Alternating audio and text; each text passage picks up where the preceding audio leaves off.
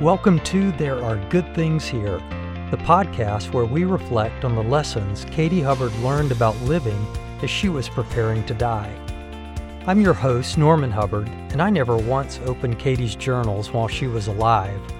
Now I'm opening them up to you so you can discover resources for your faith, refreshing honesty, and unexpected joy for the journey through a painful world with a wonderful God. Well, Merry Christmas, everyone. I realize this is the day after Christmas, and that's where we're going to follow Katie in her journals through December 22nd to December 26th of 2015. We had just officially made our move from Illinois to Wisconsin when this journal entry opens on Tuesday, December 22nd. And it opens this way. Dear Lord, I don't ever remember being thankful to be moved before, but I am. Katie had spent a lot of her childhood, a lot of her growing up moving around with her dad's job.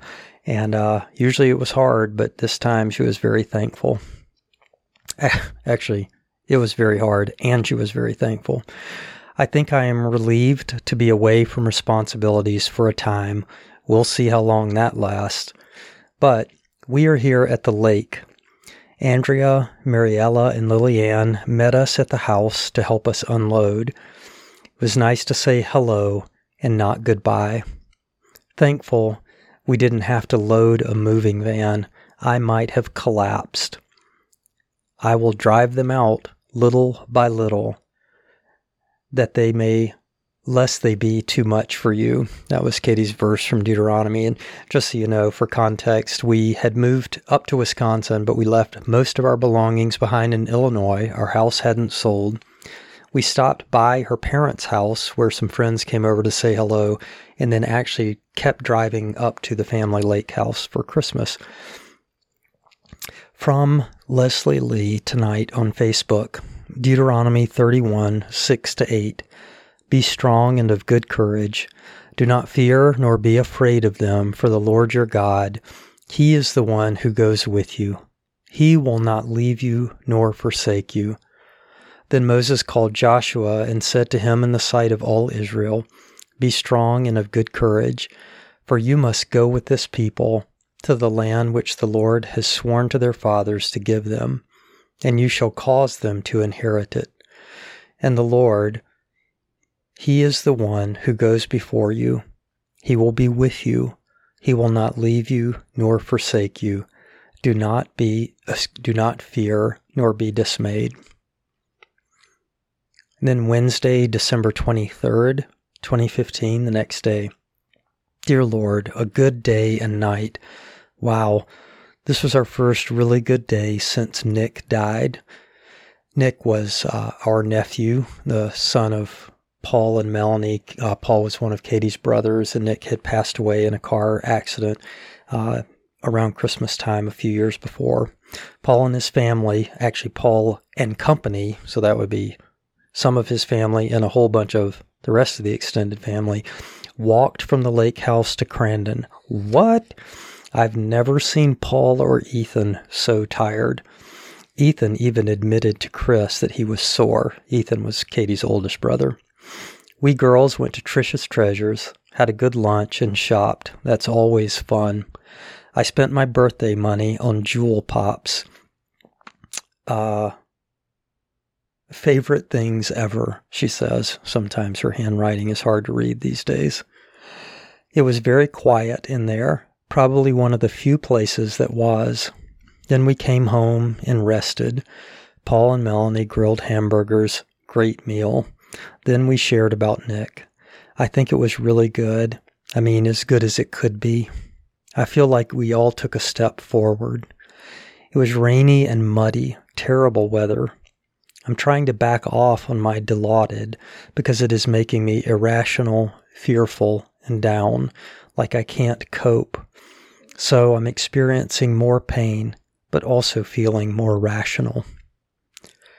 Thursday, December 24th, 2015. This would be Christmas Eve day. Dear Lord, it really was a good day today. We went to Trisha's and ran into Mom. How fun. We got some Christmas decorations by faith.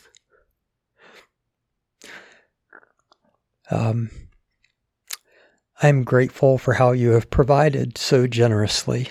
Thank you. It's been a lot of fun. We decorated sugar cookies and everybody shot guns. Kayla cried, but won't tell me why. I rested. We ate steak and made red velvet cheesecake layers. We did our angel Christmas readings. Luke 1 and 2 are so powerful. I feel so bad all the time. I feel like such an AWOL parent. Joe and Charlie are having a big time. Charlie was Ethan's youngest son. They're having a big time. They talk nonstop. They do everything together. They wake up at the same time. They go outside and build forts. It's so fun for them to have each other. They watch Star Wars. Both have to skip the same scenes. Luke 1:45. Blessed is she who believed, for there will be a fulfillment of those things which were told to her from the Lord. Luke 2, verse 10. Then the angel said to them, do not be afraid, for behold, I bring you good tidings of great joy, which shall be for all people. Good tidings, great joy. Will I know those two things here on this earth again? December 26th, 2015, on Saturday. Dear Lord, from Renovation of the Heart, page 14. The situations in which we find ourselves are never as important as our responses to them. A carefully cultivated heart will, assisted by the grace of God, foresee, forestall, or transform most of the painful situations before which others stand like helpless children saying, why? What if this cancer situation could be transformed? What if your work in my life was such that I do not live in dread and anxiety, but in your kingdom? 1 Corinthians 1:24. Christ, the power of God, and the wisdom of God. We live from our heart. I believe she is quoting from Dallas Willard's Renovation of the Heart again. Accordingly, the greatest need you and I have, the greatest need of collective humanity, is renovation of our heart, that spiritual place within us from which outlook, choices, and actions come, has been formed by a world away from God. Now it must be transformed. What is frustrating are my meds. I take them and I feel shaky, anxious, and yucky. Now I feel so tired, probably from the diuretic I'm taking. How to combat such unnatural emotions? Thank you for joining me for this just after Christmas episode of There Are Good Things Here, where we take a look into Katie's own reflections during her last Christmas. To me, it is wonderful to see how she's grappling not just with the painful emotions that she's experiencing, but she's doing so in the blessing of the company of her family that loved her. She's doing so with the scriptures in one hand and Dallas Willard's Renovation of the Heart in the other, as she seeks to know him and experiencing what she was asking about. Could her situation with cancer be transformed? She was being transformed as she was going through these hard times. I pray that you will experience the same thing. Merry Christmas.